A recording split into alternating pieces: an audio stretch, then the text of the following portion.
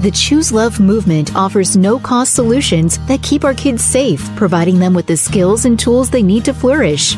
Join us in our mission to create the world we want to live in, one that's connected and compassionate. Check us out at chooselovemovement.org. Together, we can choose love. Hey, everybody. Welcome to the Choose Love podcast. We have a very special session today with Garrett Lavallee from the Spaulding Center. And we are going to just talk with him about his experience with Choose Love, what they do at Spaulding, what his personal experience has been, as well as their use of the lessons, and just kind of get to know Spaulding and everything about what your life is like there. Sure. Yeah. Very excited to be on the program and to talk with you guys and share everything that's going on at Spaulding. A little bit of background. I'm the principal and special education director here at Spaulding, and I've been here for 23 years. Funny fact, my parents met here. My dad worked here for 44 years. So I grew up. Oh, wow. Yeah, pretty wild. So followed in my dad's footsteps and just going into social services and wanting to help children in need. My childhood, we grew up with kids kind of without homes who would come and stay with us for vacation weeks, or I come to work with my dad and hang out with the children that lived here. And so just kind of grew up in this nonprofit world and kind of found my passion in life. Spaulding is an amazing place. So Spaulding Academy and Family Services started after the Civil War to take in orphans who for families that didn't return home. And so since then, it's 152 years now we've been serving children in the state of New Hampshire. So we have children from 4 to 21 years of age that really run the spectrum of disabilities. I think one of the common themes that kind of unites all of our children is they've all experienced adverse childhood experiences. Children who have dealt with abuse and neglect, whether it's sexual or physical or emotional abuse, and families just in need of help. So right now in our school, we serve 69 children. In our residential department, we have, I think, in the mid-50s with about 20-something children who go to public school and they just live here because this is a safe place for them to be. And for some of them, for their families to get the supports and the services that are necessary for them to return home or to go to a less restrictive setting or to a foster family, or sometimes, when children get adopted. So it's a pretty wonderful place, and I don't know, kind of dear to my heart, and following on in my father's footsteps here. That is an amazing legacy, Garrett. Wow. Yeah, thank you. I'm pretty proud of what we do here. That's incredible. So you're dealing with a lot of really difficult situations. Yeah. Yeah, it's interesting. So last April 1st last year, I moved into the principal and special education director role here at Spaulding. And I had taught here for a long time. This is actually the only career or place I've ever worked other than, being 16 years old washing dishes. So after being a teacher and a paraprofessional here, and then I was the assistant principal, what I realized was over the years, when I taught, it was not, academics are important, but children need to feel safe and loved and nurtured in order to access their academics. So last year when I took over, one of the first things we did was really look at, our students' behaviors and why are they having such a difficult time. And it's really easy just to look at behavior and say, children are being willingly or willful disobedience, or they are just being bad. And I just don't believe that. And I don't want our staff to believe that. And I don't want us to have that philosophy. So we became detectives, right? You start looking at behavior and children's traumatic experiences and being a trauma-informed center of what trauma or what's happened in that kid's life that's leading them to this behavior. So to start off with, what we did was we just started kind of trickling in choose love language, and we started with courage. And for me, it's courageous for our children to even get out of bed and come to school every day, right? Because I really look for those little glimmers of hope, or those little achievements. Not everything is the big bang. It's just coming to school, being courageous enough to walk through that front door. And I don't know if you got fed last night. I don't know if you're homeless. I don't know where you were sleeping, but you came in and you're ready to learn.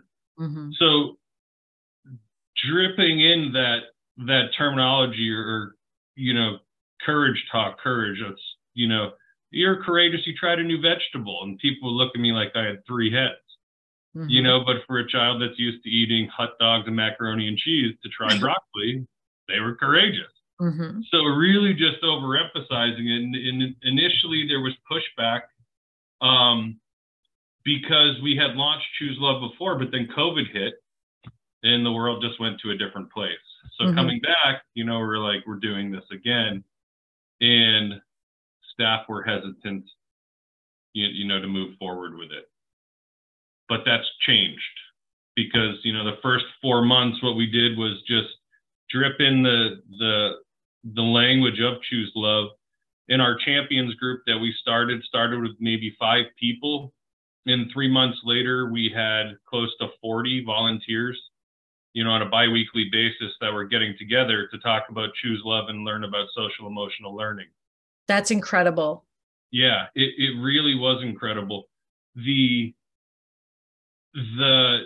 atmosphere and the energy in the shift just by talking about love, because we came up with our own vision statement, and it's everybody deserves to love and to be loved. And that's not just our children, that's our staff. And we treat our staff with the same respect and growth mindset that we treat our children, because we're all growing and we're all learning and we're all healing. And we say that frequently within our halls. But, we only have 70 something employees. So more than half of our staff by the end of the champion group were participating. And then we launched on September 6th with a big tie-dye party. And we made tie-dye Choose Love t-shirts. And we kicked the year off. And it just has been amazing since.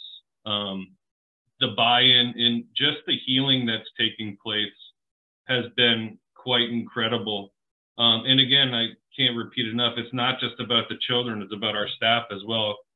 A lot of places you'll hear are student-centered, and I like to say we're human-centered, because I care just as much about my staff as I do about just all humans, So having staff in my office talking about their personal stuff and talking about through a social and emotional lens of, were you self-aware? How did you manage your behavior?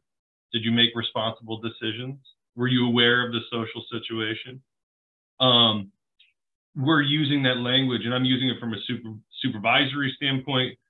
Staff are doing it with one another, and they're doing it with our children. And it's just been stupendous to see the cultural shift and the growth that's taken place in the last year. That's incredible. And it's in a tough situation, right? Yeah. You have kids that are suffering, that are traumatized. And the interesting thing is, maybe it's coincidental maybe, but some of the research that was done on the Choose Love movement was done in 2 residential facilities in Arkansas. And these are kindergarten through 12th grade kids. They are living at the facility and they cannot go home. They can't be mainstreamed because of behavioral issues. So they're there, and one of the facilities had just had a big change in staff. And when they started to do this research there, the staff was really resistant. They said, this is not the right time to do this. And I understand that, actually. We just had a big turnover. We're just trying to assimilate, but they did it. And they had incredible results, because this is all about change and flexibility and showing up with your best foot forward and literally thoughtfully responding with love in every situation. And so both places had really great outcomes. But even that one that kind of started off a little tough with some resistance, they actually really rose to the occasion and found that it was beneficial too. Yeah. I don't ever think there's a right time for change. Right? Change is hard. It's scary. But you need to be brave. And we just kept saying that. We need to have the courage. Like, our children have the courage at Spaulding to heal from just the most horrific stories. As adults, we can have the courage to try to do something to show more love and compassion and empathy and kindness to help them heal. So if we're asking them to do something courageous, then we need to have the same level of courage. So for us, it was, as a principal, I would never ask my staff to do anything I won't do myself. So one of the first things we did was change our schedule. So every morning for an hour, we teach Choose Love. We do yoga. We do healthy, exercise. We right now we're working on forgiveness.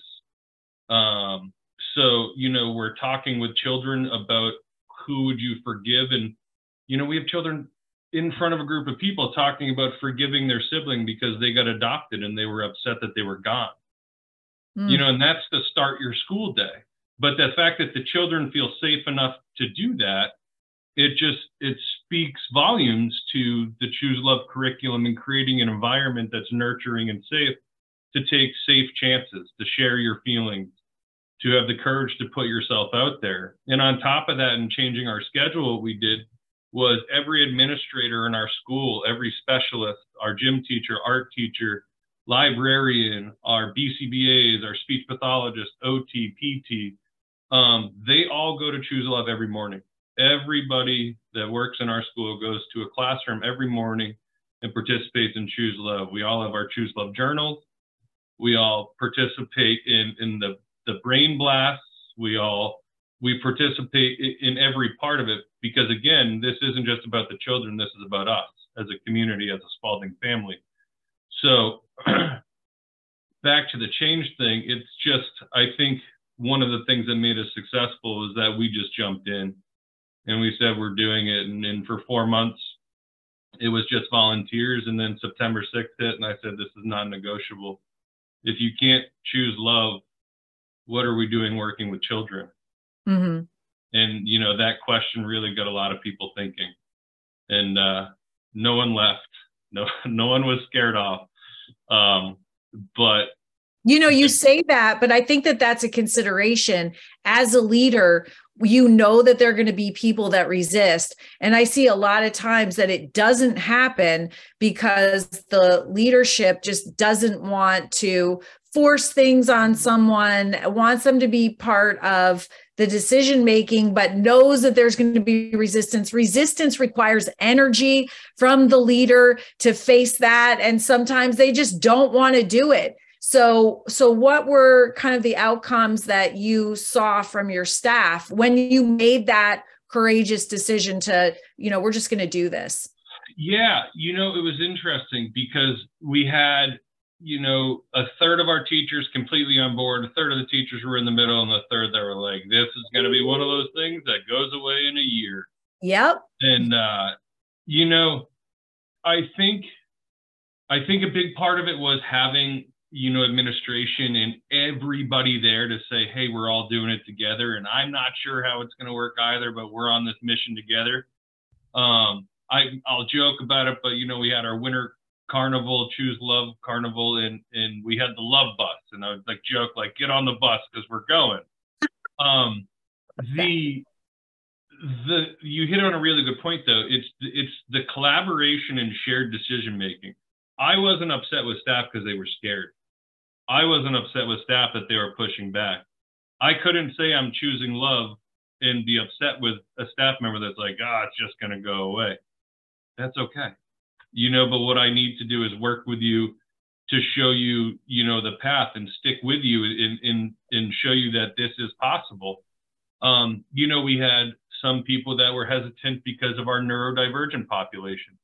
How do you teach a nonverbal child with a communication device, how to do brave breaths? 3 months in, we have a parent giving us a phone call saying, my son's doing this really strange thing at home. He's holding his chest and he's holding his belly. And when he's upset, he's doing big breaths. What is this?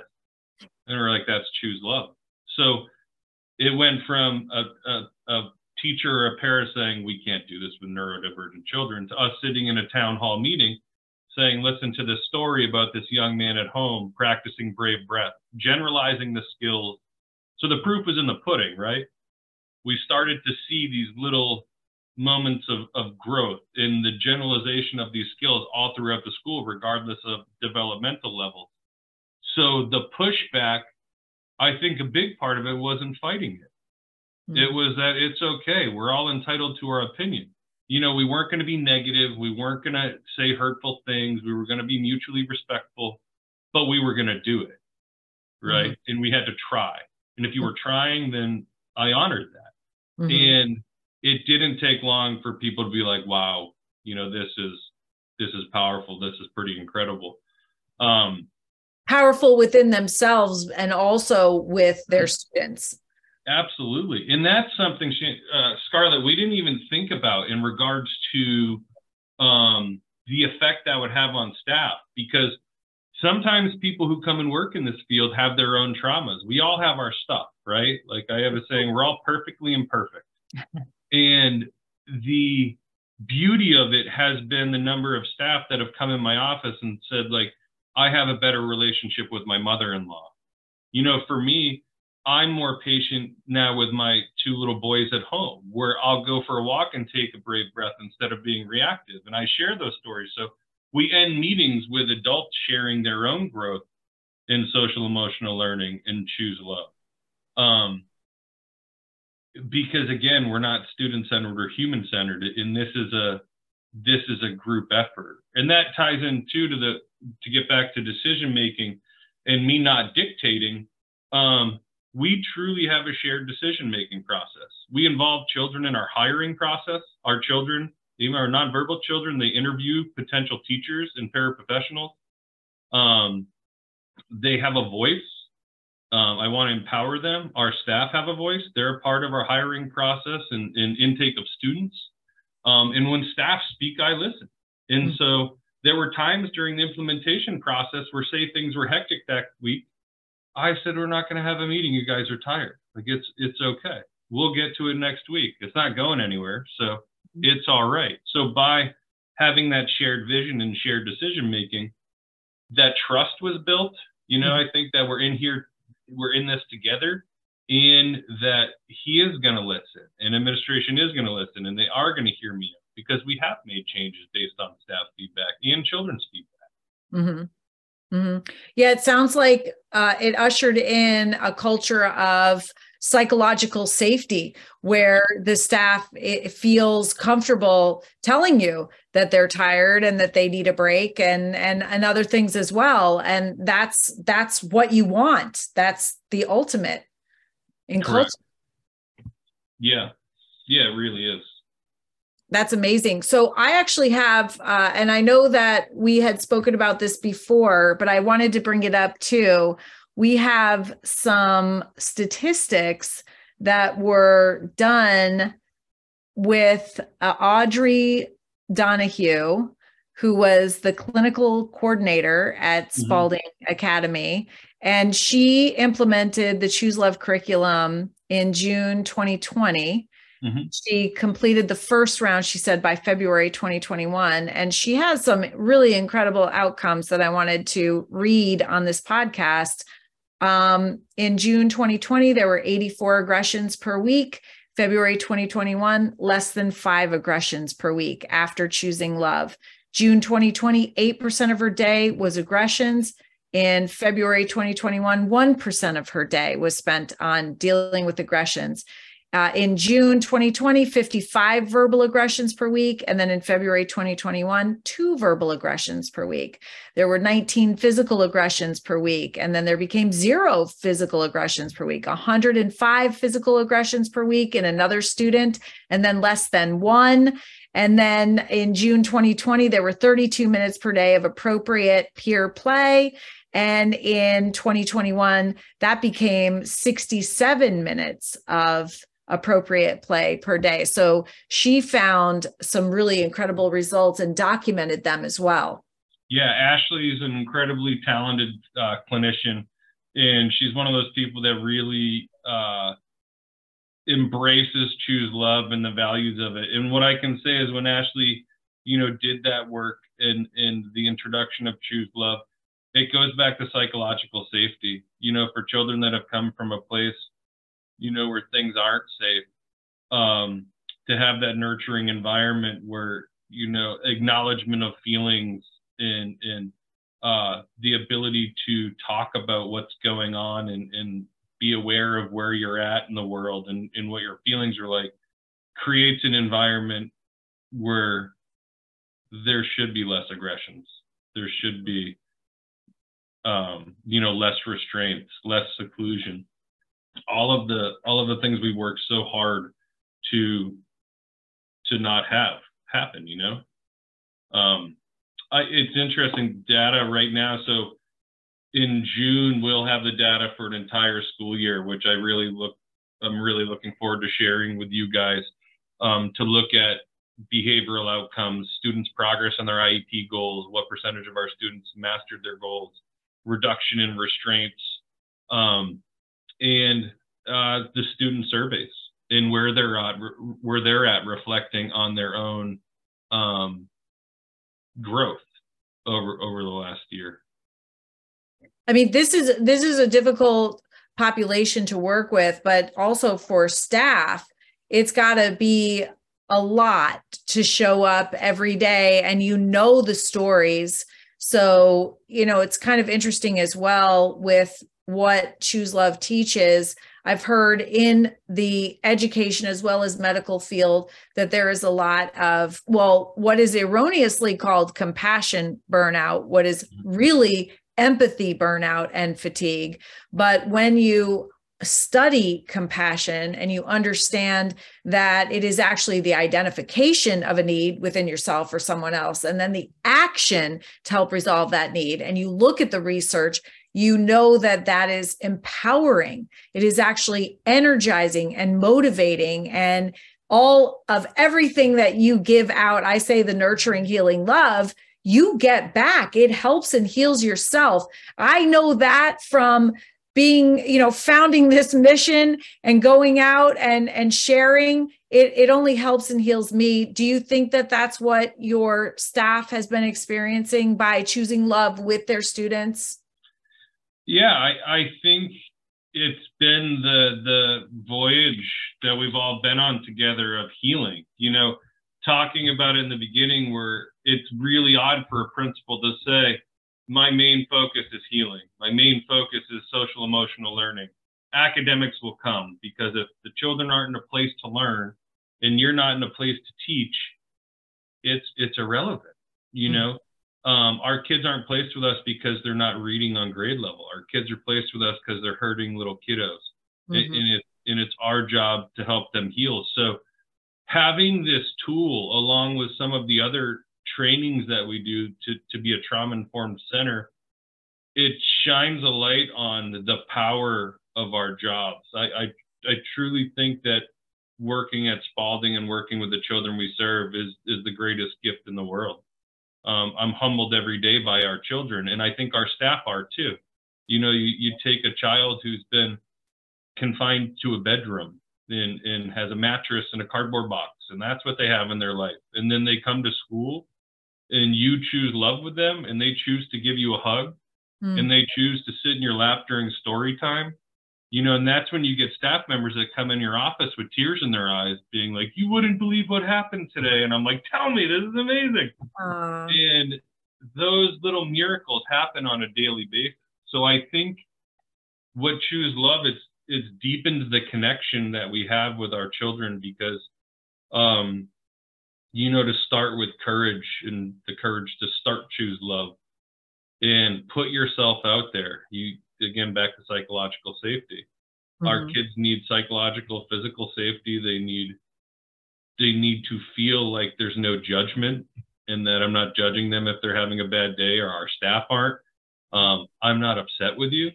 I could be tired and I could be exhausted from dealing with a situation, but I still love you and I'm still here to care for you. That the Choose Love curriculum and the social emotional learning, I think, has created a greater depth to the relationships because you're communicating on so many different levels. You know, an emotional intelligence of our staff is increasing in complexity because, again, it's really easy to look at a behavior and say, you know, well, they just are, you know, being naughty. Or, you know, did they eat breakfast? Did they get fed last night? You know, is the family okay? Are they upset? Is there a peer conflict or what skill deficit might they have? When you start to look at it through those lenses, behavior in the tough days start to feel a little bit differently because it's not personal. It's that child's hurting and they don't know how to express themselves. And that's our job to help them. And that's our ultimate goal because that's what's going to make you be a successful part of society.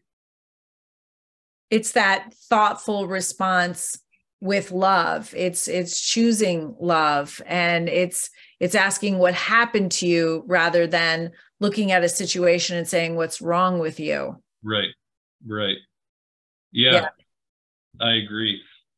That's really beautiful. Can you share with our listeners a few of the ways that you all are choosing love that might be a little unique, different implements that you've put in and ways that you incorporate this throughout the day? You say that this is how you start your days, which is a great way to start your day, but how you keep it going and make it really more as a lifestyle as that, you know, a curriculum that you take off the shelf, open and then close and put up. Yeah, absolutely.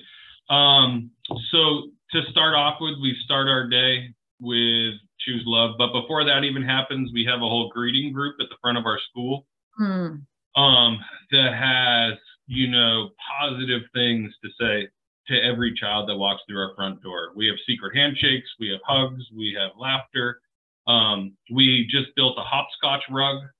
And on that hopscotch rug, it says community, courage, kindness, compassion, forgiveness, gratitude, inclusion, self-regulation, mindfulness, choose love, and then have a lot of fun.